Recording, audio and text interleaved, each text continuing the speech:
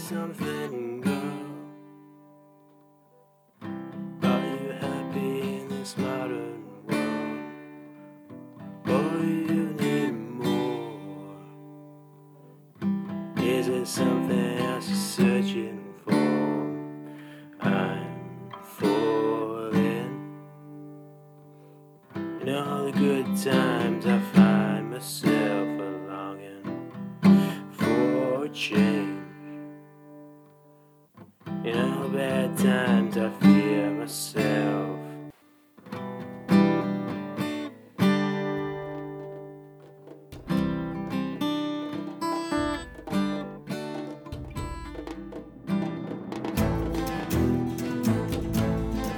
On today's episode, we'll kick off with a bit of drink think, trying to figure out what is the best combination food for whiskey, and then we'll dive right into the main discussion of the 2018 movie starring Bradley Cooper and Lady Gaga, A Star Is Born, and then Barrio will introduce the topic of next episode, which is the movie Billy Elliot.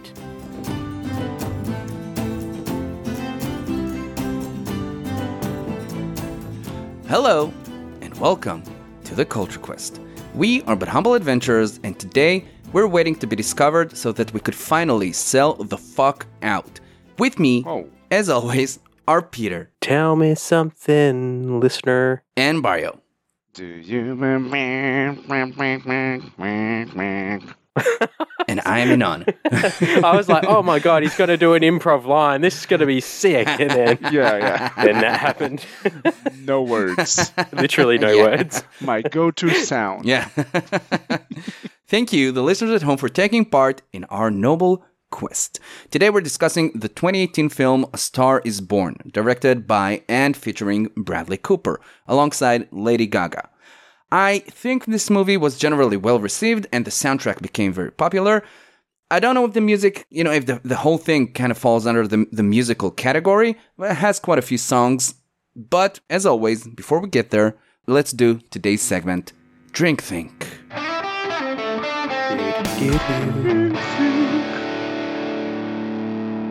So, the movie A Star Is Born features a fair amount of drinking. I think it's mostly whiskey or bourbon in the movie, and that kind of got me thinking, we all enjoy whiskey here and there, and I wanted to ask you guys, do you guys enjoy something to eat along with your whiskey? If so, is it a snack do you like to have with whiskey, or do you drink whiskey alongside a meal? What do you guys do? I think you guys are probably the bigger whiskey drinkers in this one, but I'll let Barry go first. Usually no. Usually I think only whiskey is mighty fine. Mighty fine. Mighty fine, just mighty fine. Maybe smoking something? Oh, I didn't even think of that. Yeah, kind of like giving it a smoky harmony. Yeah, I usually take my whiskey alone. I don't need anything with it. Whiskey stands on its own, but smoking, a cigar goes very well with some whiskey. Do you guys ever find, I've drank mostly white spirits. I find sometimes you get kind of, if you don't have something to drink with it, you get almost this really empty stomach feeling. Even if you've eaten recently and then you don't have anything between sips. I don't know, sometimes the alcohol feels more too medicinal. If you don't have something to go with it. I often find this with gin or something where you're having one without many of the pink pepper or the more grainy notes, and you just have the fruity citrusy stuff. Sometimes there's no bottom or no base to it, so sometimes I have something with that. But with whiskey, I don't really ever drink whiskey mixed. When I have whiskey, it's usually after halfway through the night, and it's just straight whiskey. And in that case, I don't really have much that I'd like to go with it, except for one thing. I saw it in a video of it was made by BuzzFeed, which isn't really a good thing nowadays. But they do this thing where, I'm not sure if you've seen it, but they compare very cheap whiskey to very expensive whiskey, or cheap cocktails, expensive cocktails. They do it for everything. It's a really great series. And they had this really expensive whiskey, and they go to this whiskey bar, and the guy pairs it with bacon, really crispy bacon. Not even lots of bacon either, just maybe 100 grams of bacon between two people, which is not that much. That seems a great idea. So I tried that once and it was pretty good. Yeah, it's an interesting idea. Yeah. It could work. Like really crispy bacon as well. Like not so meaty. Yeah. Even well, it's all meat, Yeah. but you know, like not the soft kind. not soft. I find like when I buy bacon in Australia, it's always really like soft. Like even when you cook it, it kind of feels just like normal ham. Not very satisfying, to be honest. Because I went to Singapore and there was like this crispy bacon, and honestly, I still remember the bacon. I don't even remember like the hotel. I don't remember like the sites or anything like that. All I remember really, like when it comes down to it, is the bacon. It was just like the bacon we had like in the morning when you go down to like level 2 or whatever, and it's like they serve everything, and it was like super crispy. That was like the peak of your It day. was like it was like a very like, it was almost like a dried fruit. It felt like, but it was bacon, and I've been looking for like bacon like that in Australia, and I just can't find it. Like it feels like a bit like a conspiracy somehow. Like they're just like not shipping it here, or maybe like the restaurant's like special whiskey place which does bacon. I wonder or, if that's a thing. If like you go to like a big whiskey bar, do most places serve bacon as like a I don't think snack? it's a standard. No. But I think it would be like wine and cheese is 100% a standard. But I never I heard don't of think it's a bacon and standard. whiskey, but I can see how it can become a thing. Maybe. Yeah. I have a snack I think goes pretty well with whiskey. Peter, do you know of Snyder's pretzels? Snyder's of Hanover. I they're know called. what pretzels are. Well done, Pete.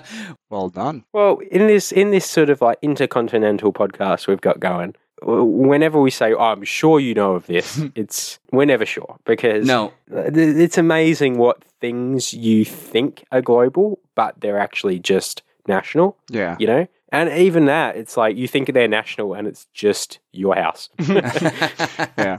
Well, those pretzels, Snyder's of Hanover pretzels. I'm sure they're American. Almost sure they're American. I actually have a bag right next to me, so let me see. Yeah, in Pennsylvania, United States, they're being made. I'll be honest, they're looking like pretty normal pretzels at the moment. I'm looking at the mini pretzels. That's what we just call pretzels. Yeah, and I don't know, in Israel, they're everywhere in the last few years, especially if you're looking at the website on the right, there's the Snyder's pretzel pieces. And I used to love those. They have like honey mustard and onion flavors. They have Parmesan garlic flavors and cheddar cheese. If you look at the website, there's a bunch of flavors we don't get here in Israel, Barrio. It's really interesting stuff. Going to check But that out.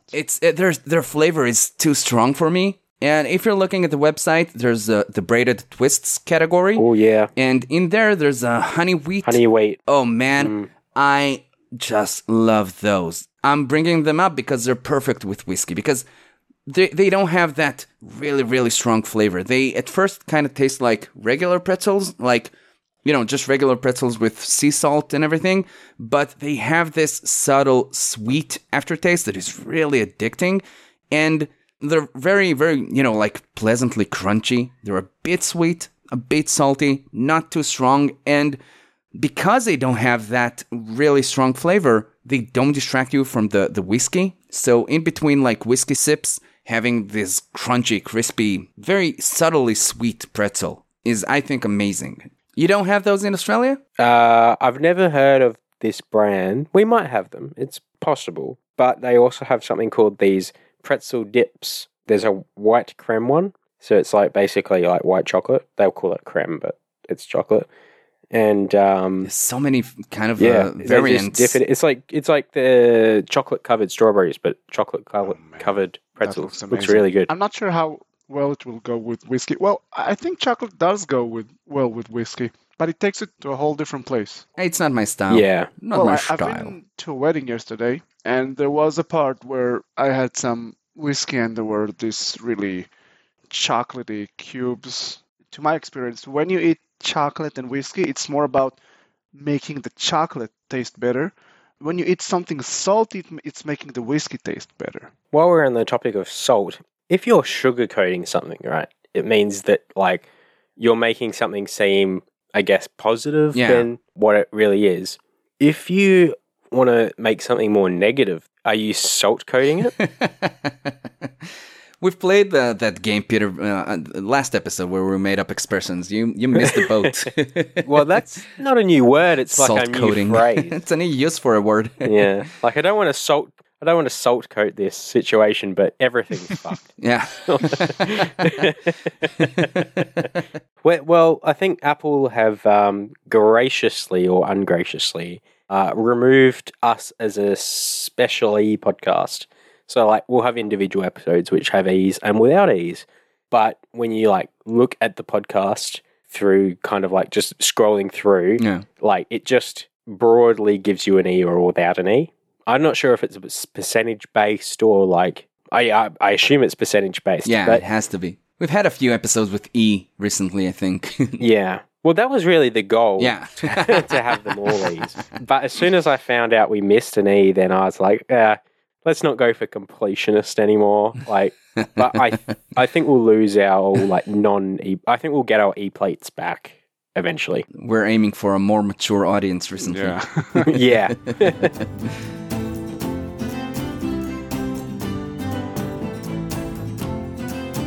All right. So today we're talking about A Star Is Born, which is a 2018 film, so pretty recent. But it feels like it's been out for a long time. And it was directed... Well, actually, the co-director is actually more important to this. It was co-directed by Bradley Cooper. And that's... I don't know why I thought he's done it a lot more often, but this was his first outing as a co-director. So Yeah. I guess this is pretty common within actors and actresses. They do enough films, and it's kind of like becoming the boss, you know?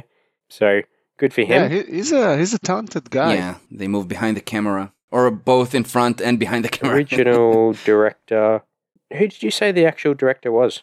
Was it just him? I'm Was looking at someone else, IMDb now, and it's just him, I think. Oh, okay. I don't see any other I names. guess there'd be different writers as well. Yeah, he co-wrote it with Eric Roth and Will Fetters. Ah, that's what it was. Okay. Fetters. Anyway, it's the fourth installment in the musical series, with earlier films released in 1937, 1954, and 1978. So this is pretty much like a long time since the last one. The first three were kind of within, 20, 25 years, but this one took about 40. So they always get very popular artists and actresses at the time of shooting it. So it's not meant to be like unknown actresses playing the part. It's actually, the point is to get people like Lady Gaga. So when they were doing casting, the original person they wanted to play Ally was Beyonce, which would have been pretty crazy as well. Wow. And I think the male actor could have been anyone from, I think, Christian Bale to Christian maybe... Bale? Yeah, I think he would have been very good in this film as well.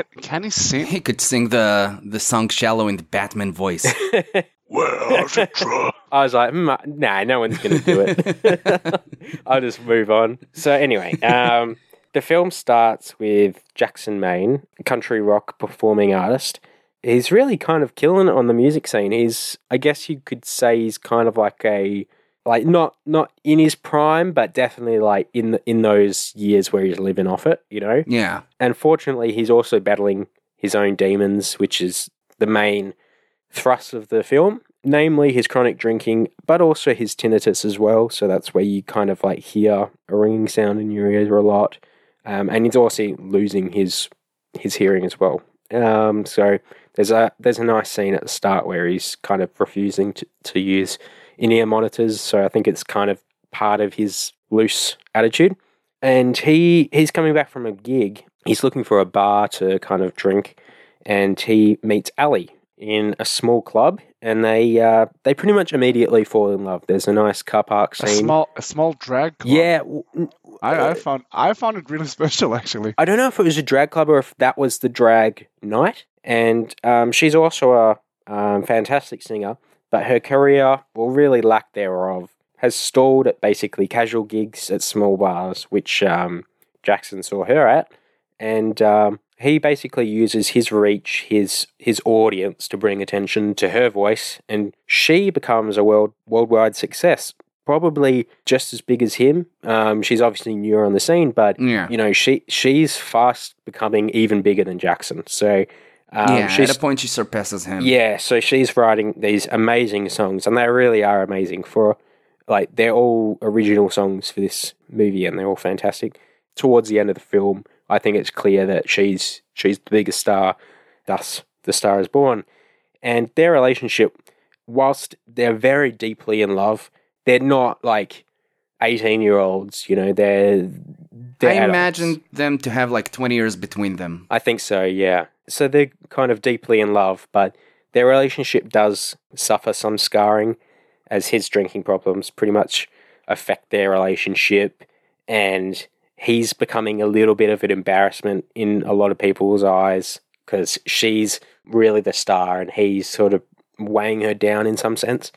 And the big moment comes when Ali is accepting an award at the Grammys, and he basically just wets himself on stage and he's drunk. It's just like the worst. There's no redeeming moments or anything like that. Like, she has to stop doing the speech and just go on sort of like damage control mode. And so he goes and seeks, I guess you could say, treatment. He's in like some sort of facility. It looks like a psychological kind of treatment center. It's not, I don't think it's 100% clear from the movie, but has that sort Some of... kind of rehab center. Rehab centers, yeah, that's the word I was looking for. That seems what it would be like. And basically his recovery starts to take effect. He's seeming more clear-headed. He's obviously not drinking. He's seeming actually a little bit more positive. But then he... Rez Gavron, who's Ali's manager, he comes around to, I think it's Ali's house or maybe Ali and Jackson's house. He's basically comes in, hi, how you going, Jackson? And he thinks they're on good terms, but then Rez basically just says, mate, we're not on good terms. Like, you've embarrassed her. You're just impeding her successes. And, you know, like he's basically saying, like, you're just dead weight, essentially. Later, Jackson's a no-show at one of Ali's gigs. She asks Rez, you know, send someone to the house, make sure he's all right. But by then, it's too late. He's already taken his own life. So that's kind of like the saddest point in the film. And it's sadder knowing that the dog, that's kind of like, so he does it in the garage, and the dog's like, you know, he's got like extra food and stuff like that until like people come and discover him and stuff. But that's actually Bradley Cooper's dog, which is really sad. Oh, really? Oh, Yeah. no. His dog's like, fucking hell, he's doing this shit again. Anyway, so the last closing scenes are really Ali singing a song that Jackson wrote for her, but never obviously came out with, called "I'll Never Love Again," and yeah, that's basically the film. So it's quite a sad film, but there's like happy moments to it. So what did you guys broadly think about the movie? Like, entertaining, moving? What did you think? I really like the movie. It didn't become like one of my personal favorites. I have a few things to say about it. I think it has a few flaws, but all in all, I really love stories like this. I think the story was pretty good. Really enjoyed watching the movie. I thought Bradley Cooper was pretty good at first, but by the end of the movie, I thought he was like amazing. Oh yeah. Yeah, no, I think his like the work he did on this movie as an actor was kind of subtle. Like, you don't really notice it, but he really was amazing. I certainly don't think he's a unappreciated actor. He's in a lot of good things. Yeah, but I think people associate him a lot with Hangover and stuff, and they go, "Well, yeah, he's a serviceable actor." But he does seem like from my cursory kind of investigation, like, he seems like he's really committed to acting and he's doing a really good job. I didn't love his character too much. Like, you're not supposed to love his character, but you're supposed to kind of maybe connect with it, because maybe you are supposed to love his character. But, you know, he's kind of aggressive. He takes what he wants without considering anyone else, at least in the beginning. And you kind of do feel for him. You kind of do want him to make it through alive. You know, you kind of want him to be able to deal with his demons. I don't know. But the movie literally kind of starts with him taking drugs and drinking before a show. Mm-hmm. So you're never entirely hopeful for him. You're never really optimistic for him. And Lady Gaga, man, she was like amazing. She really blew my mind. I never really knew what she looked like or what she sounded like because my only experience with Lady Gaga was a few years ago. She did the Super Bowl halftime show. I remember that. I wasn't paying too much attention to that because like usually when the Super Bowl halftime show is on, I usually get something to eat. But in this movie, she was easily the highlight of the movie. Like, I don't know if it was planned or not, but I literally fell in love with her when she was like on that bar when the first time she and like her character Allie and Jack crossed eyes. When she sings in French. And I have to say I kind of fell out of love with her when she kind of changed her look and became like a major pop star. And I'm not sure if I totally got the meaning of the story because I've heard a few people had problems with like the ending or the meaning or stuff like that. But I'm not sure if I agree with them. I don't know. I thought at first that it's a story about having something to say, but I feel like in the end it was kind of a secondary storyline, maybe. Yeah, I think I agree. Yeah. I think Like at the beginning it was like something they kept bringing up, but in the end, not that much. Maybe it was about losing yourself, like your identity to fame and alcoholism and jealousy. I'm not exactly sure. Yeah, I think that was my main issue with the film as well. Because from the story perspective, well, maybe I'm missing something, but not a lot came through. Like Jackson, like he has this relationship with his brother and with his deceased father, and yeah, he's losing his hearing, but I don't know. I didn't really understand how it all. Definitely, it was all part of his fall, and that was kind of like one of the main occurrences in the movie. But eventually, I don't know. It wasn't. It didn't go anywhere. There were a lot of little storylines, and none of them really paid off. Yeah, so that's what made me feel that this whole thing was just. It's not about the movie plot. It's about getting into emotional scenes where the songs and the music could play a bigger part. That's kind of like what I felt at the end. I think the main, I'll definitely agree. The secondary storyline was having something to say, essentially, and also like melding into that is like it's not what you look like; it's what you bring to the table in terms of like your voice. Her voice was obviously amazing. She's a fantastic singer. I had no idea, to be honest. I only knew the Poker Face song, but she's obviously like portrayed as this kind of like not this attractive person, but when she sings, like it all changes. I think there was a great scene with Jackson and Ali where he basically like at this point you feel like he's past his prime, and he says like, if you have something to say, just fucking say it, because like you're not going to be around too long, and just as you want to say it, you're not going to have the chance. So just say what you want to say and get the fuck out. And I really like that scene. That's the last time they mentioned that bit in the movie, I think. Yeah, I think it was. Right? They don't mention having something to say anymore after that. I think that was. I think that was like a good scene, kind of like showing that bit of the storyline. But I think obviously the main one was, I think, captured by the one of the lines in Shallow, which was like, are you tired of trying to fill that void? And I think that's what it was. I think the drinking problem, I think, was it was just exacerbated his problems, essentially. So he had like degradations of problems. He had like the tinnitus, which was like obviously annoying, but was like purely physiological, psychological a little bit.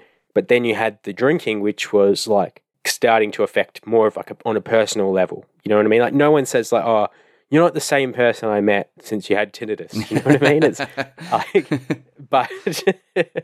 but the drinking definitely affects like the way he looks at life. But I think there's a problem above both of them, which is like when he is coming back from a gig, he's just looking for a bar that serves alcohol, and there's nothing wrong with that. But a lot of people would want to like go home and see their wife or their kids or something like that, and it's almost like a little bit sad. You're meant to feel a little bit sad for him. Like, he's coming back from like 50,000 people who just adore him, and they are probably going back home. How was the concert? And he's like, oh, it was great, Mum. Like, you wouldn't believe it. They played my favorite song, what's for dinner and all this. But he's going to a bar that he knows no one, and he's just ordering like straight gin, essentially. Like it seems lost. Yeah, which was great when he met Ali, because then he finally did have someone to go back to, and Yeah. that felt like his main problem, like filling the void. Like he really felt like he had no purpose, you know? Like if you look at Bradley Cooper as a person, he's involved like charity work, he's now directing, he's been in all these amazing films, and he's sort of like a really driven person, like always thinking about what he can do next. But then you look at the character he's playing, and he honestly seems like, oh, fuck, a gig today, oh boy, let's do that. And then goes to the gig, and he's like, all right, fucking, let's get a drink. And then, like, wakes up the next day, he's like, what, a fucking gig again? And then, like, you know, like, it feels like he's honestly, like, just bouncing around. Yeah. Like, not really planning anything out. It's not really clear, and I'm not sure if it's because it's the first time he's directed a movie. Maybe his next movies will be a bit more focused or a bit more clear. I don't know. It's hard to say. It's definitely not like it's definitely a weak point, but it's definitely not like doesn't really detract too much from the film. It just detracts. No, from, I agree. When you're analyzing the film, it's like, oh, I can see there's a problem here, but exactly. There are movies where you're supposed to like focus less on the storyline and just enjoy the adventure, the relationship, the feel of the movie. And this is a little bit like that sometimes. Yeah, I totally agree. We'll go into sort of like the more sort of I guess you could say heart aching bits of the film, but like we'll start off like with more of the surface level, shallow bits of the film. The shallow.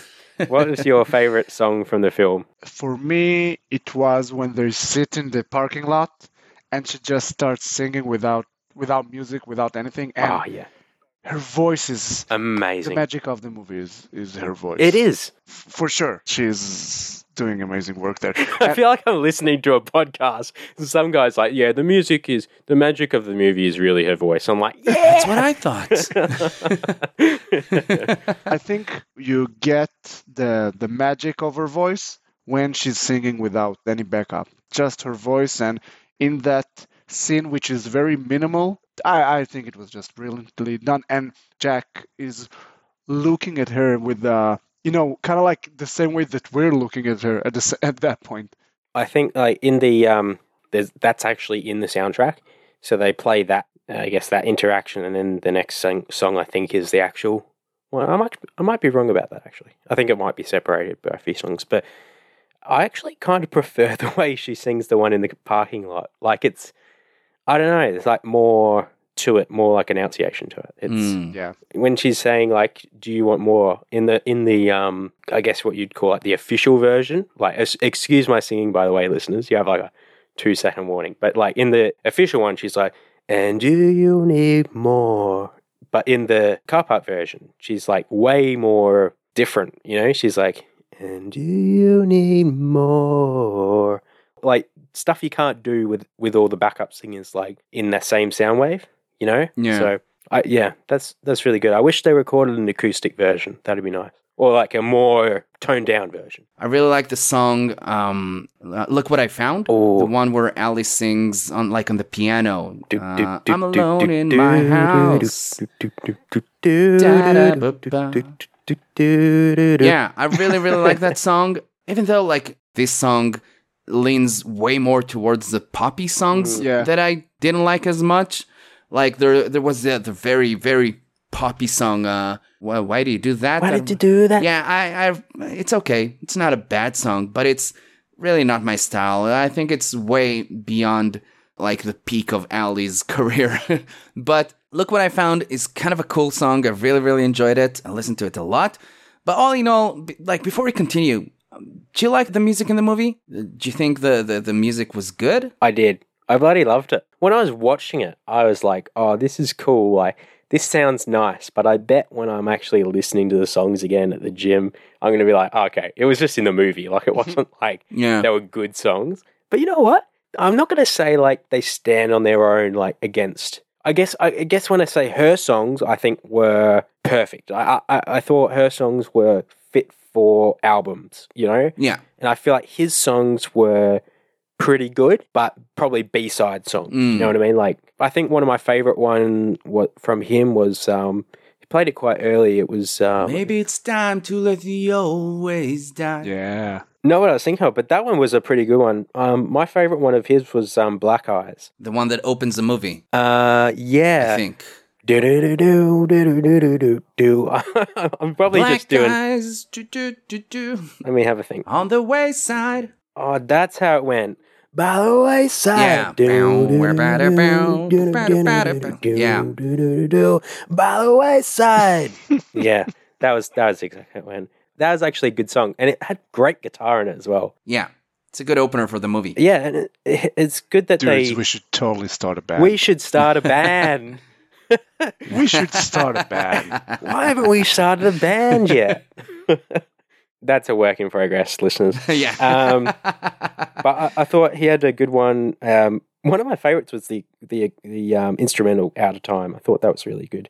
Felt like Yeah. a very Frank Zappa like. But all in all, like if you take the soundtrack and you consider it as an album. I loved it. Yeah. Okay, It doesn't cool. work with all the I know, dialogue. I had a few- But if you take them out, it's pretty good. There's a second version of the soundtrack. The one I listened to was without the dialogues. Oh, So it's just the songs. God damn it. And I don't know. I have to say, I kind of like the movie, the music. I think the music was pretty good, but it's just felt too processed. You know, it felt like music made for a movie, which Yeah. obviously is a dumb thing to say because the music was written for the movie. But I don't know. It was a bit too processed, a bit too generic. The best example I think for that is how the song "Shallow" ends. You know, like the structure of the song "Shallow" is a bit like weird to me. It's like two verses, a chorus, another chorus, and then it ends. Don't offend my favorite song. No. I like the song, but like, you know, they play the chorus and then the last chorus, and then they just play one last E minor chord. Yeah. And it sounds as if they just wanted to end the song quickly to move on Yeah. in that scene to where they're hugging on that stage, and everything is kind of Yeah, amazing. that could have been a 5-minute song. Yeah. Yeah. Like, it sounded a bit weak that way, and I thought that, like, if this song would have been written for an album, for like a real album, it would have been longer, it would have had a few more Would verses. have been milked more. Yeah. Yeah, I get that. I'll also mention that I did listen to the soundtrack a few times along the last couple of days, or maybe even the last week or so. It's pretty long. It's like, I don't know, 15 or 17 songs. It's just over an hour. And all in all, it is pretty good. It's not perfect. Very enjoyable. Don't get me wrong, but it's not perfect. So my favorite, you're actually kind of on the same wavelength as me. And my favorite was same as you. It was Look What I Found. I didn't love it at the start. Like when I heard the scene with I think they call it "How Do You Hear It" on the soundtrack. She's like playing it on the piano, and she's like, how do you hear it? And like it was good. But the production on it is really good. Like they had like Amazing. the horn section and her high voice. She doesn't do that in that scene, but in the actual track, she has this really high, not high pitched, but high kind of resonance voice, and it sounds just amazing. Like fantastic vocals, and it just works. It's a really great song. So I like that more than Shallow, because Shallow didn't have like that second verse that it really needed. It needed to go back to the start again to be a really, really great song. And the song "Why Did You Do That?" Look, I guess maybe if I look through all the interviews, I could find maybe Lady Gaga saying this, but to me, it felt like that song was written by Lady Gaga to say that Ali like sold out. Yeah, like totally. I don't think you're supposed to think that it's a great song. when she did the song, like she performed it at SNL, and she starts to dye her hair a little bit throughout the movie, and put on the makeup and stuff like that. Because at the start she didn't do that because it's like, well, what does it matter what I look like? It's about the songs, right? Yeah. But then she starts to do it Who cares if my nose is a bit too big? under influence from her manager, right? I assume, and it felt like she was slowly going away from her original mission statement of, say what you want to say. And the SNL felt like the pinnacle of that. Like she had all these backup dancers, and at the start she said no backup dancers, and then she's using the backup dancers for SNL. So she obviously just gave up that fight somewhere. She's like, wasn't mad about the backup dancers. They look kind of cool. Let's do them. She did the makeup, she did the hair, and Jackson was looking at it. And I feel like Jackson, like he was reaching for a drink. He wasn't drinking that day. Then he saw his girlfriend doing exactly what he basically told her not to do. Don't sell out. Yeah. And because he hasn't sold out, he's actually been pretty true to what he said. He saw that, he reaches for a drink, and that was a low point in the movie. Definitely. The style and the lyrics are Superficial. not the same style as she did in the beginning. A lot shallower, a lot more superficial. Yeah. She wasn't writing from the If heart you anymore. thought shallow was shallow, Yeah. then Hair, Body, Face is like literally skin deep. But obviously Lady Gaga's not writing great songs and then making this movie to show her great songs. I think she made some great songs, put them in when Ali was at her best, but then she's like, oh, you know what? Ali is going to have a dark moment. Let's write a song for that. And I think she wrote some songs that aren't from the heart. I think she wrote why did you do that? Like, what would Ali be thinking in this moment? Like, what would she write to get sales? And I don't think all these songs aren't Lady Gaga songs. Maybe none of them are, but to some extent, I think early Ali is actually kind of like Lady Gaga. Like, Lady Gaga has often dealt with comments about her looks and stuff like that, which I don't get. She's very attractive, but I feel like the songs later in the film was her doing a job, which is acting essentially. Like, she's just singing a song that Ali would sing. It's not from the heart. I'd be surprised if that was anything but that, yeah. When Ali sings songs about sexy jeans, my heart was broken. Yeah. And I think she goes back to it. So for instance, I think the early songs from the film are Lady Gaga songs in essence, right? I think the ones from the middle of the film, like Why Did You Do That, Hair, Body, Face, are just Ali songs, I guess you could say. Negative songs, I guess you could say, like things that Lady Gaga probably wouldn't write.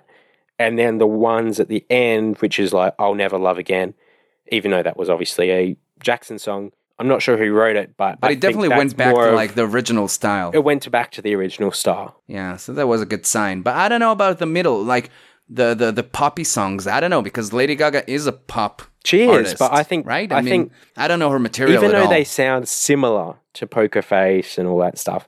I think if you asked Lady Gaga, she would say, "I don't like those songs." I think that's what she'd say. That's a good point. I bet she'd say they're shallow. It's weird because she's probably putting all of her efforts into making a song. At the end of the day, she would probably say, "I don't like that song." So it's interesting, but I think that's what the case would be. Could be wrong about that. But. Yeah. Did you guys think Ali sold out? I guess I got your answer, Inon. Yeah. I totally think Ali sold out. I thought it was an interesting point at first because you brought up that question, and I didn't think about that in those terms at first, but I totally think she sold out. I don't know. Yeah, she definitely sold out. But the thing is that she doesn't seem concerned about that at all. It seems like she's not aware of it. I'm not saying if it's the worst thing to do. I'm not saying it's wrong. Yeah. Well, I don't know. I think there was a strong saying in the movie about being authentic. Do you remember in La La Land when Ryan Gosling's character kind of joins into this mainstream band and kind of forgets about jazz? Yeah. I got reminded with that scene. But at the end of La La Land, without too many spoilers, Just a major one. he kind of goes back to it. He understands that he neglected his dream and he's not doing what he always wanted. And he opens the jazz club he always dreamed of. That kind of tells you that he realized he sold out and he's going back to his roots and his, true nature, true self. And I didn't think he sold out though. I think he just needed a job. So I think he put his dreams on the back burner. I don't think he forgot about them. Well, he does have a conflict with Emma Stone character about that, where she's telling him, what about your dreams? What about your authenticity? And he's arguing that it's a good gig, and he fell in love with the money, I think. And well, long story short, it's a bit similar, though. At the end of A Star Is Born, she's still fine with being a pop star who sold out, I think. Yeah, and it's okay. I definitely think she sold out, but it's not the worst thing you can do. It's okay if you want to be a pop star. It's okay if you want to be successful and have your career kind of flourish and explode. It's a bit sad when someone who's really talented and you really love kind of sells out. It's a bit sad. I don't know. It's okay. Yeah. Selling out is kind of like an interesting phenomenon. Like, Which I hope 'cause we'll do one sometimes- day. yeah. But like, for instance, like a lot of bands, like the fans will think they sold out, but potentially they just went in a different direction. And then some will sell out, but they're not. I think I would find it very hard to believe that a band sells out and they just would say, they obviously wouldn't say it to fans because it would just render the situation like just useless. But I doubt bands would just admit to themselves that they sold out. Like it seems like something you do and don't admit to yourself about. Yeah.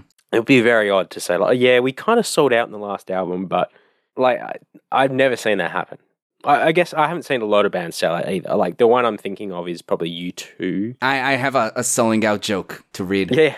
There's a website called bash.org, which is, I don't know, a bunch of like funny quotes from Reddit or from MIRC. I don't really know, but like there's person one says Metallica sold out in 45 minutes. Person two says, yeah, I know. Oh, wait, you mean like a concert? 40.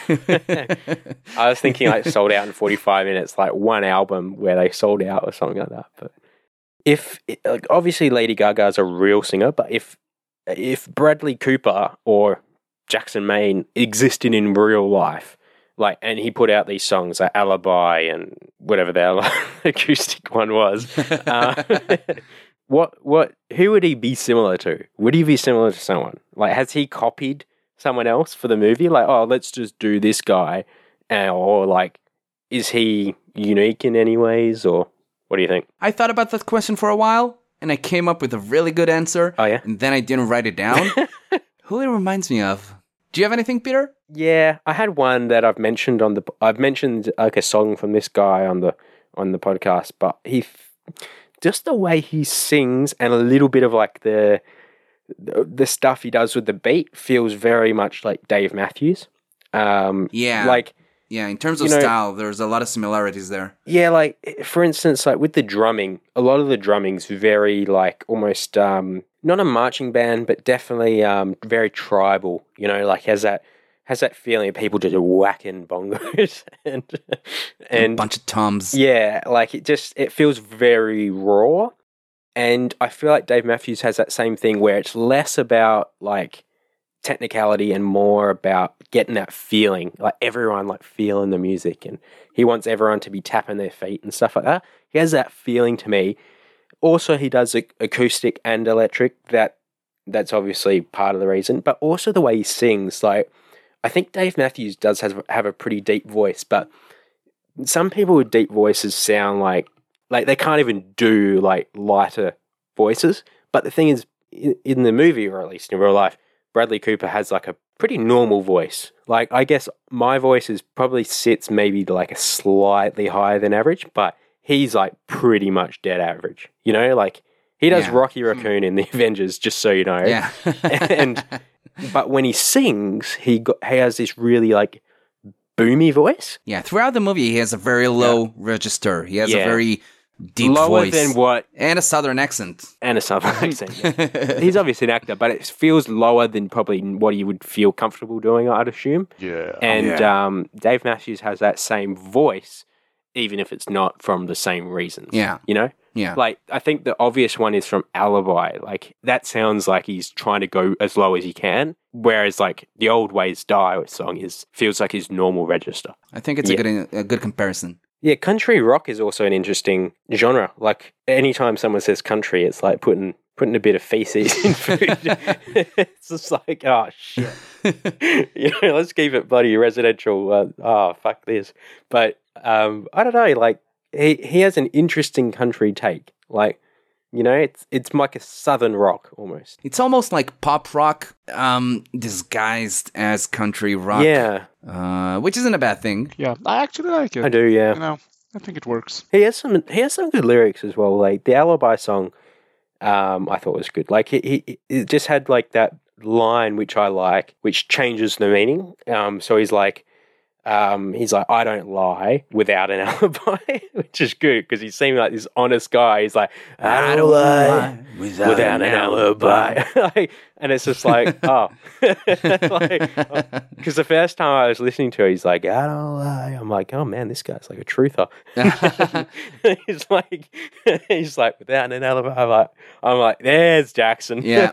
These songs always have a twist. Yeah. So that one sounds good. Did he do the vocals? Did he sing himself? What's his name? Bradley Cooper on the movie? He did. He did. Yeah. Oh yeah, I think there's a few live versions from like the Oscars or something where they did the voices, the songs. I think I know that Lady Gaga has this kind of like, I guess you'd call it a policy where like she just doesn't lip sing, which it sounds like very like virtuous like, but I think pretty common nowadays. Like lip singing is getting much less common. It became super common and then much less common. If someone just went out and just sat on a stool and just lip singed the whole thing, that would be terrible. But I remember we were doing that 1988 Michael Jackson concert and he goes in and out of lip singing because he does the dancing and he's not holding a mic. So it's like, how do you think he's singing? Like, you know what I mean? So, so he's not really hiding it. I think lip singing is only a problem if you hide it. Like if you go out there, do a backflip while you're trying to sing a high note, everyone knows that it's lip singing at that moment. So that's fine. But like if you go out there and you're just like trying to do it exactly like the album version, then you're in a tough spot. So I think Lady Gaga has just done the thing of like, well, I've got a pretty great voice, so I'm just never going to lip sing like ever. So in the movie, I'm pretty sure there's very little editing to it. Like obviously some. So I think in some of the sellout songs, we'll call it, I think they edit it and they go, yeah, let's edit this, let's make this higher, let's make this lower, you know, let's bit of auto-tune here. I think that is deliberate. So I think you could probably tell the songs that she likes versus the ones she doesn't by the ones that she edited a bit. But like Shallow and stuff like that is all like pretty raw. For Bradley Cooper, I'm pretty sure like he just did the best job he could in the studio and then just like, yep, don't worry, we'll fix it. Like, I think that's how it is, and that's totally fine. Like he's an actor. Yeah. Do you want to talk about the ending? I was going to make a suicide joke, but that never ends well. Ooh, ba-doom, boom, psh. I do want to talk about the ending because I read a bit about the ending. I heard a lot of people. I mentioned it before, but I heard a lot of people had like problems with the ending. Do you guys have specific thoughts about that, or do you want me to tell you why people didn't like the ending first? Yeah, do that first. They say that in the end, when Jack kills himself, the idea is that he sacrifices himself to let Allie keep building her career up and kind of enjoy her success and everything. Yep. It seems as if he ended up committing suicide to kind of, give Allie an out, to not keep disturbing her success. But people don't like the fact that she doesn't take that out. Like, instead of enjoying her freedom and instead of becoming what she could become, like realizing her potential, she takes his last name and she kind of goes back to the original style and sings the songs that he writes and everything, which people didn't like. Steals his fucking catalog. Yeah. I don't know. I don't know. That's the only part of the movie I really didn't like, because Jack is presumably sacrificing himself for her success, for Allie's career, which is a dumb sacrifice because, I don't know, she chose to cancel the European tour to be with him. She might have been torn between her career and her life with him, but he shouldn't have just made the choice for her. And also, suicide is just it's never the answer. He shouldn't have made that sacrifice anyway. I don't know. People are saying that Jack's sacrifice was for nothing. People are saying that she didn't take the chance that Jack's sacrifice gave her. And I don't know if I agree with that. I think his sacrifice kind of opened her eyes and allowed her to go back to her roots and write music from her heart again and to find her voice again, which is, I don't know, I thought it was clear throughout the movie that Jack was basically doomed from the beginning. You knew he wasn't going to get things right and live happily ever after. They made it really obvious when he drove past those like nooses. Yeah. Like that was Noosai. New side. But I don't know, like especially the second time I saw it, the movie starts with him drinking and doing drugs. And even though you knew he wasn't going to be like to have a happy ending, I thought they were going to break up or something, but I didn't think he was going to commit suicide. It's just not the right solution. It fixes nothing for anyone. So if people look at it as like a romantic ending and like he made the ultimate sacrifice for Allie, I don't connect with that at all. Me neither. I think it was kind of like an excuse to make this big ending with Yeah. a very emotional song. I guess there's something dramatic with him completely giving up, and especially after that pep talk that Oh yeah. her agent did with him, which basically told him, "Yeah, you should kill yourself." Ever considered it?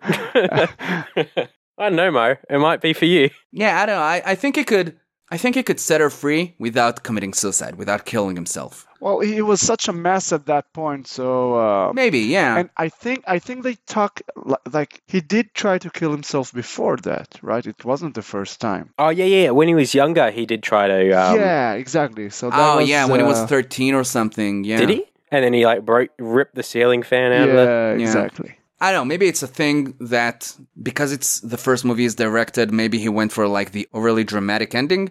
But also maybe it's because it's the fourth iteration of the story, and in each of the past iterations of the story, spoilers, at least that's what I've heard, that's how the movie ends, with a suicide. So maybe he just wanted to keep up the tradition. I think he was always going to like take his own life in terms of from the planning of the movie. They were planning it since like 2011. I think. Oh, really? Yeah, I think in no circumstance he wasn't going to, because I think they were trying to keep it true to the, I guess you call it franchise, Yeah. but not really. But Not really. true to the installments of the films. But I think they originally had a different scene, like an ending, or not an ending scene, but a suicide scene where it was more graphic. It was more, Really? like, or at least more provocative, I guess you could say. And then Bradley kind of like thought, like, let's do this kind of scene, like film him walking and doing this slow thing. And honestly, like when I first saw the film, I didn't like it. I didn't like the scene, like not through character motivations or anything, just purely like the aesthetics of it. I thought, I don't know, like just the way he got out of the car when he parked it, like he felt like he was very drunk, like he was doing a drunk. Yeah. Because a lot of suicides are very spontaneous, Yeah, right? I think. I don't know. It felt like, oh, he drank too much and he killed himself. Felt like that. Like I didn't love it. But then I watched again and I like it a bit more. I love the acting when he's closing the garage door. I thought just that was amazing. Like I feel like that was take one, because I feel like you couldn't do that, slam the door, and they go, yeah, that was pretty good, but let's do a longer stare. I don't think that was happening. I think he just winged it. I think he would have done the best he could, and that's what it was. I think the acting makes the scene, but I'm not in love with like the way they shot it, like the dog outside. Like I don't know, it just didn't really do anything for me, the scene. But in terms of the character motivations, let me gather my thoughts here. This isn't really to do with the film, but one thing about discussions of kind of suicide is that if you put in the word suicide or something into Google, all the things like don't do it, put it off, there's other ways and stuff like that, which I think for health reasons it's always good to delay someone. Like you're never going to be like, I don't know, might be right. Like you don't want that to be the first result. We have to make a pros and cons list. Yeah, but I feel like people who are like legitimately like suicidal, they'll see like the first one, which is like in Australia would be like Beyond Blue or something like that. The first link saying, there's another way. Like that's a little bit patronizing, I think, to a lot of people who are like really down in the dumps. They're just like, what do you know? It's just like a computer thing. Like, there's another way. Like that's what everyone says. You know what I mean? Like, I feel like discussions in like psychology are always like, oh, you feel like that? Why do you feel like that? Like, give me your arguments, right? But when it's suicide, it's like, no, you're wrong. Like, that's not the way. Like, it's like they don't even hear you out before they tell you like their verdict. You know what I mean? I don't expect like a psychologist to be like, I've heard your story and I think, yep, suicide might be the right option. Like, that's never going to happen. But like, but it feels like the dialogue is only one way. You know what I mean? Like, it doesn't feel like you if you felt like a problem to the world when you like Googling it and stuff like that, the feedback you get it makes you feel like you're not only a problem, but you're also wrong. You know, like you're not even like thinking clearly about that.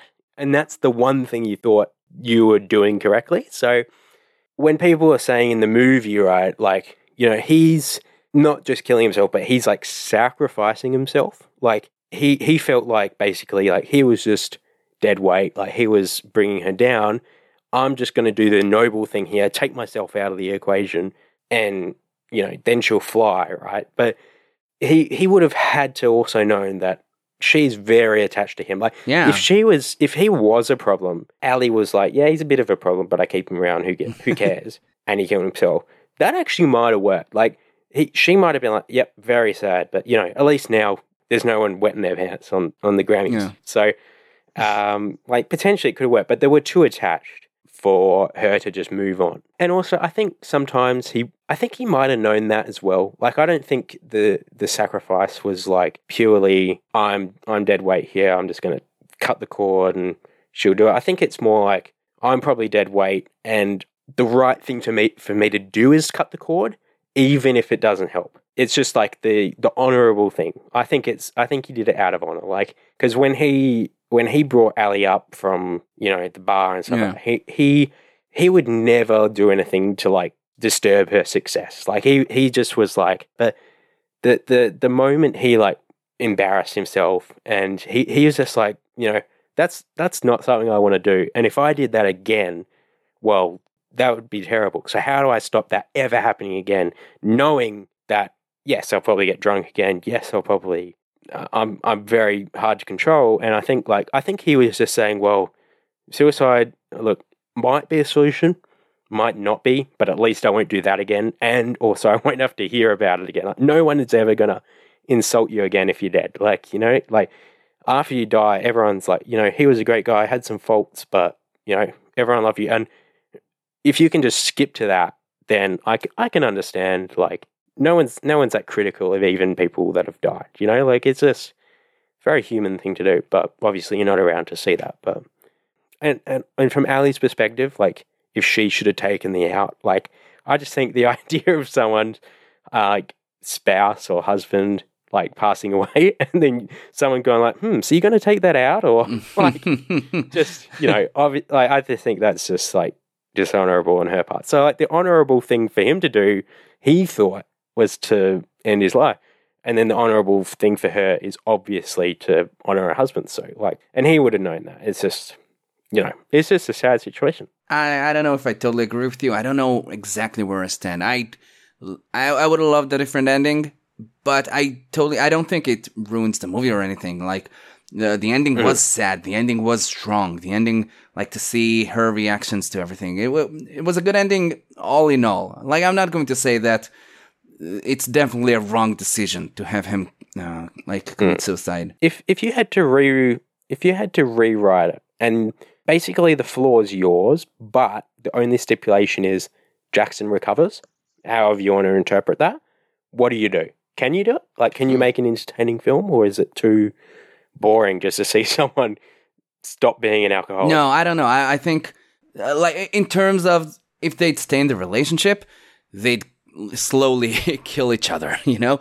They'd always keep fighting. They'd always have alcohol problems. And I think the best thing to do in terms of the story was to just realize that either they'd kill themselves or they'd have to separate. And to see them separate would also be very sad, would be a very strong ending because they are very attached to each other. So to know that they're out there somewhere, but they can't live together, they can't have each other in their lives, I think it would have been a bit better. Maybe. It would be nice to see like a straight up recovery story. Yeah. I guess it wouldn't sell too well, No. but can you imagine, like, we have this film 2 hours in, and then he's at the rehab center, he's like, yeah, doing okay, and then instead of dying, he gets her manager, what's his name? Rez. Who cares? He's a fucking asshole. Yeah. Yeah, everyone hates him. He basically gives him this thing. He feels down in the dumps, and he just goes like straight back to rehab. And then he just talks through it, and he's like, and then this Rez guy just gets like hit by a bus or something like that. And Finish then it on a comic relief.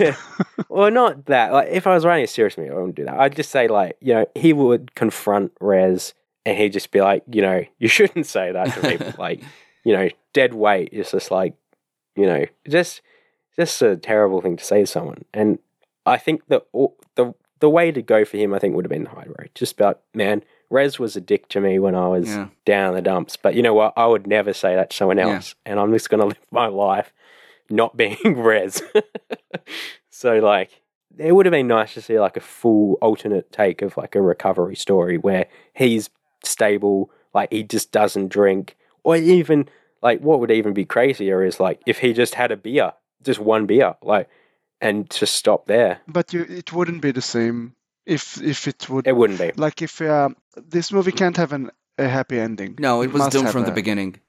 Yeah. But the question is whether, like, there's a bad ending, but that makes a bit more sense, or maybe that you can be a bit more in peace with it.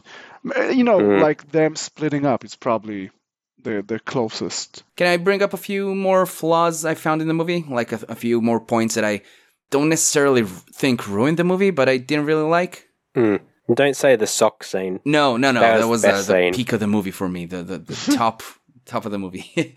I thought there was like a few scenes, a few bits in the story that either happened way too fast or way too easy. And again, they don't ruin the movie. They just make them feel a bit weaker.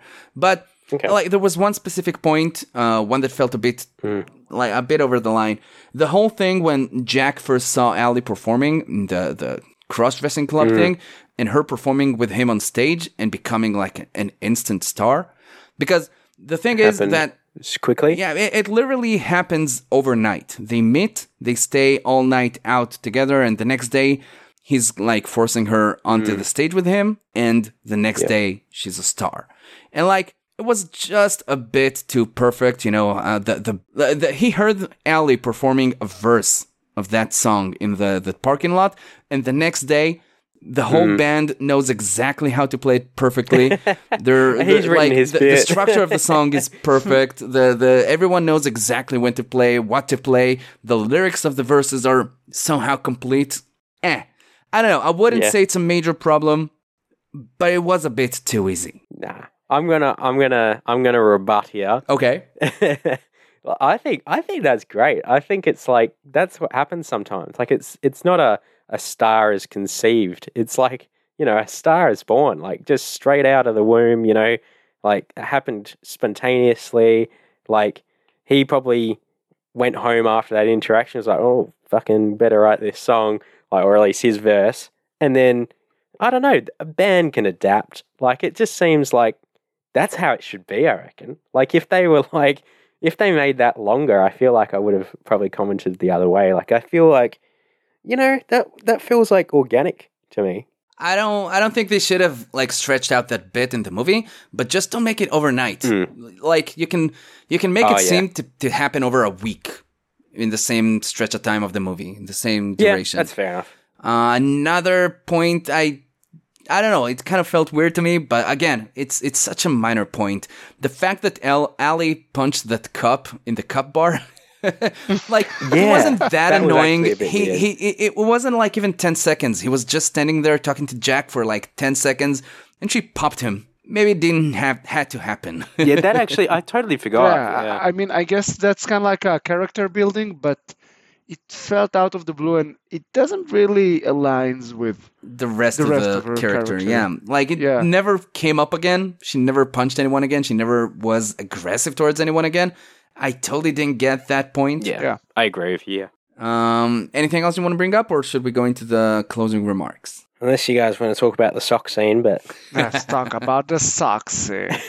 Why do I love that scene so much? It just felt so... you know what I love in films? I love scenes that... They don't seem like, oh, they had to put this scene in to build up the next scene or something. Like, it feels like just a scene by itself. You know what I mean? Like it was a end in itself. It had like no real other purpose. Yeah. And just like, it felt like two honest, like people just having a conversation. Like it's just like, oh, you know, not wearing any socks. And he's like, no, wearing these invisible socks. He's like, oh, you're wearing socks, but you're hiding them. I was like, it just felt like a very odd thing to say, like, you're hiding your socks. Like, don't want anyone to see your socks. Yeah, it tells you a lot about Rez's character. It is a lot of his character, you know, like, you could tell, like, it just would never have occurred to Jackson, like, to go out and buy, like, invisible socks. Like, just wear fucking socks. Tell me where's your socks.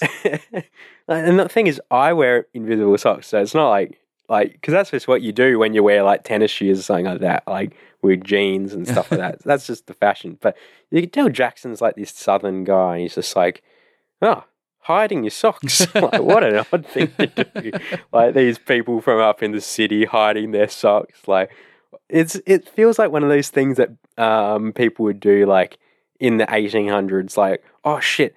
Bring out all your, like, kerosene candles and put in, like, these, like, candle wax ones. Like, don't want anyone to see our inferior lighting.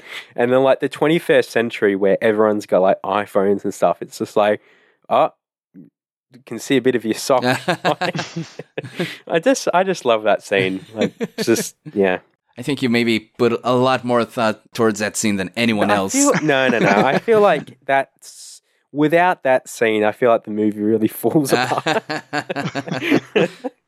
Obviously, every time you bring up a subject and then you love the subject, it feels like, oh, I can see what's happening. You're doing some Queg manipulation here, trying to put in an easy win, you know, classic and non-move. But, like, I went into this, like, I remember when it came out in cinemas pre-COVID, and I just love these biopic movies, like the one with Bohemian Rhapsody, like the Rocket Man one. And this one, I was like, oh, is this a biopic one? Like, you know, who's it on? Jackson Maine, never heard him. But then it wasn't. And I was like, fuck it then. I don't want to see a La La Land rip-off, you know, like, let's just not go to this. But, so that's kind of why I brought it up on the show. Like, I like to bring up things that look objectively good, but I wouldn't go for. I think I was kind of right. Like, I would never really have got into, like, a movie with Lady Gaga. Honestly, if they didn't put her on the title, I wouldn't have known it was Lady Gaga. No, not at all. But, so this is definitely outside of my wheelhouse. But you know what? I thought it was pretty great. Like, obviously, first-time director, Mr. Cooper, like, he was great in the acting role. Lady Gaga was fantastic in, you know, her singing, obviously, but her acting was pretty good as well.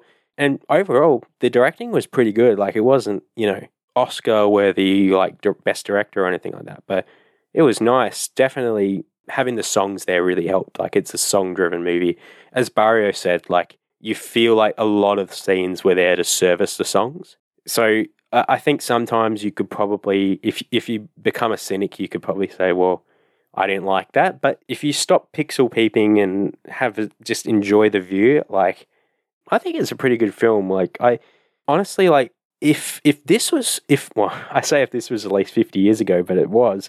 But if this was a standalone film, right, no installments, but it was released in the 90s and we were watching it 30 years later today, we would say, oh, wow, she was popular in the 90s. This was his first directing thing. He's a big actor and stuff.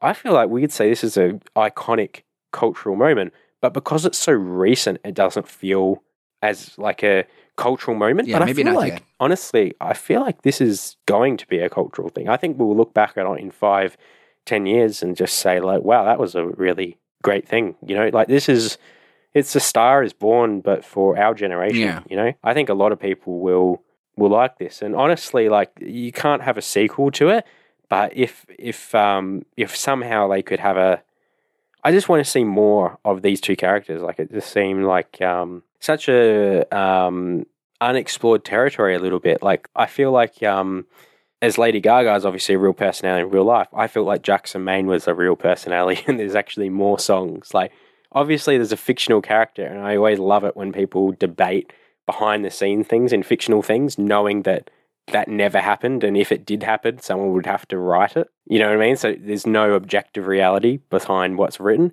but it feels like there is somehow in this movie. Like, it feels like even though there's no other bits written for him, it feels like he exists in the world. And I think that's the strong suit of this movie. It feels like it could exist, you know? Feel like they had SNL and Grammys, and it feels like it is part of the world. So yeah, I loved it. I completely agree. I think it's heavy, but it's not too heavy, and especially if you do like musical films, then this is a great one, and a bit more modern. With lowering the expectation regarding the actual plot. I feel that my main miss here was not watching the previous versions of this. Apple, unfortunately, they actually have a trilogy deal where you get the 2018, the 78, and the 54, but they don't have the 37, or I think it's 38. And yeah, that I don't know. Maybe it's too old. Like it is very old. Like most of the films we see are from 50s onwards, but I'm not sure if they could. I'm surprised they couldn't get it digitally, but maybe it's just not. Maybe making it a quadrilogy, people would have just commented and said like, oh, wow, this 38 one is terrible quality or something like that. So I'm not sure, but you can definitely get the trilogy through like Apple or whatever thing you watch. So potentially, watch it with the family or something like that and watch them 3 Sundays or something in a row and see what one it is. So yeah. I wouldn't be surprised if like after watching all of these movie versions, you would say this is a cultural asset. Everyone should watch it. It's an amazing experience. You see movie and musical evolution, and it's amazing. I have to say, I watched most of the version from 1954, and there was one thing that I really liked about it. Like, it's about Norman Maine instead of Jack Maine, and Esther Blodgett instead of Allie. Terrible name. Terrible name. Terrible name. Yeah. They change her name during the movie. They give her a stage name. She's called Vicky Lester at some point, but because Arguably Esther a worse Blodgett name. wouldn't take. But anyway, instead of musicians, they're like actors. He's a famous actor who's known for being drunk and like messy and unreliable and stuff. And he sees her, he meets her at some point, and he makes her like she was a jazz singer with some orchestra or something, and he takes her kind of under his wing, and he introduces her to a producer, and she becomes a star and everything. And the thing is, after she becomes a star, he tells her, "I think we should end things. I think this is gone its course. I think there's nothing more I can do to help you. And you shouldn't be with me because everything I touch turns bad. I ruin things." And she decides to take that risk. And that's like a minor detail that I really liked, that was kind of missing from the 2018 movie, I thought. I really enjoyed. I didn't finish the movie, but there's something there. I plan to watch it. Regarding the 2018 version, like I said, I think the movie has flaws. I don't think it's a perfect movie. The more I thought about that movie, the more I was happy we watched it. Like, I did love the 2 main characters, despite the fact that Jack is kind of a broken person and Allie kind of became blinded with fame. And the story was sad and strong and in a good way. The movie has a lot of charm to it. I think it has, like, the flaws came from the fact that it's the first movie that Cooper's directed, or maybe from the fact that it doesn't really diverge from the earlier versions of that story, the earlier versions of that movie. I don't know, when I think about whether or not to recommend it to people, I think about how it's an overall good experience. Like, I did find myself telling people about it and telling them they should watch that movie in the past couple of days.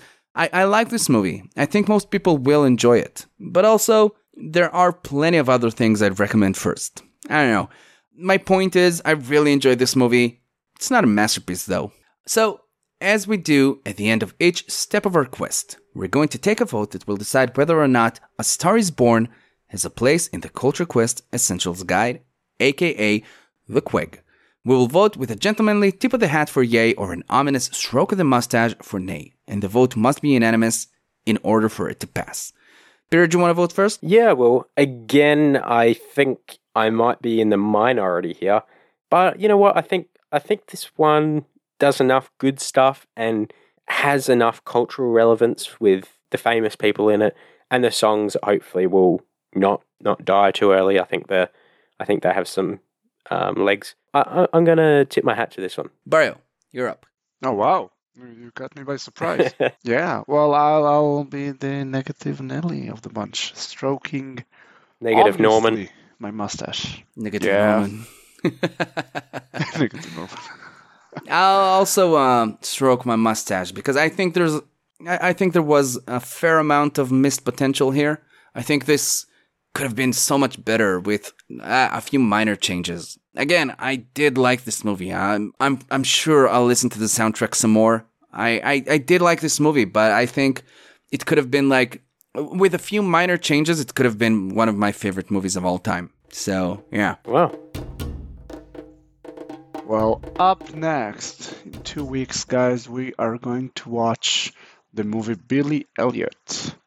Billy Elliot is a movie I heard a lot about from 2000, 20 years ago. Man, this is ancient history. Well, I don't know much about this movie other than it's in England. It's about a boy named Billy Elliot, and I think his father is a coal miner and that he likes ballet. That's about it. It's going to be interesting. If I remember correctly, it's a boy who's supposed, like, his father wants him to go box or fight or something, and he decides to go to learn ballet instead. Much like you, I heard a lot about this movie. I'll admit, as a kid, I avoided this movie because it was about ballet, but yeah, it's supposed to be great. Yeah, it. I don't know why, but the look of the child actor. He looks like a good child actor. I feel like I've seen him in something else, but can't remember what it's from. But Jamie Bell. Jamie Bell. Never heard of him. Is he in any other famous things or sort of a one-off?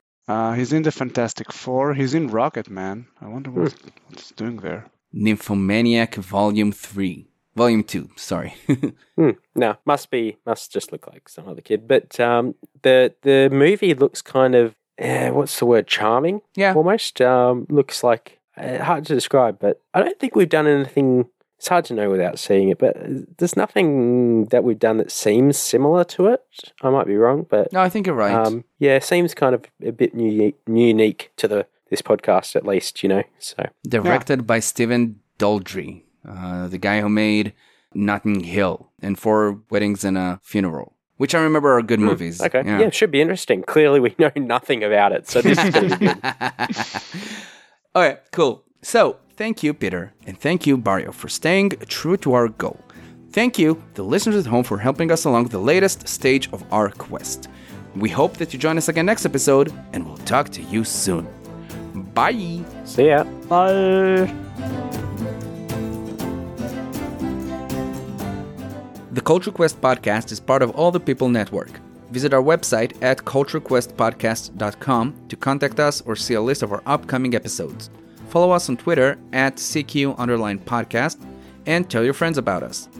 Find out more information about All the People Network and the other podcasts it includes at allthepeoplenetwork.com.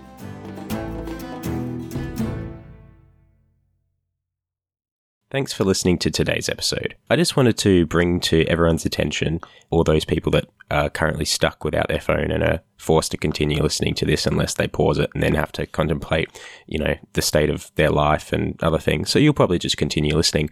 I just wanted to give a bit of a shout out to a website, actually. It's called givewell.org. So that's give, G-I-V-E, well, W-E-L-L.org. So it's a .org, so it's legit. And basically they're the authority on who is worth giving money to in terms of charity. So obviously we'll give money to friends and family if they fall on hard times. But if you are thinking about giving large sums of money to charities, it's definitely best to do your research, because a lot of people just give away money and want to feel good, but it's also good to think of it as an investment and how you can do the most good. So it's not asking you to give away more money, but it's asking you to give the money away in a responsible way. And basically, they've just authorized 8 charities. So out of all the, I want to say hundreds of thousands of charities, might be a bit lower, but they've authorized only 8. And I think it's really good to just scan through the list and see if you can consider donating to these charities. So I think that would be good if we can all sort of band together during these tough times. At the moment it's COVID, but that will change and we're all going to need to support everyone. So this is probably one of the best evidence-based ways to do that. So Yeah, so definitely hop on to givewell.org if you're considering, and hopefully those charities are like tax deductible or something in your country, which would be in your best interest. So anyway, this is not formal advice, but it's just a good place to go. Thank you.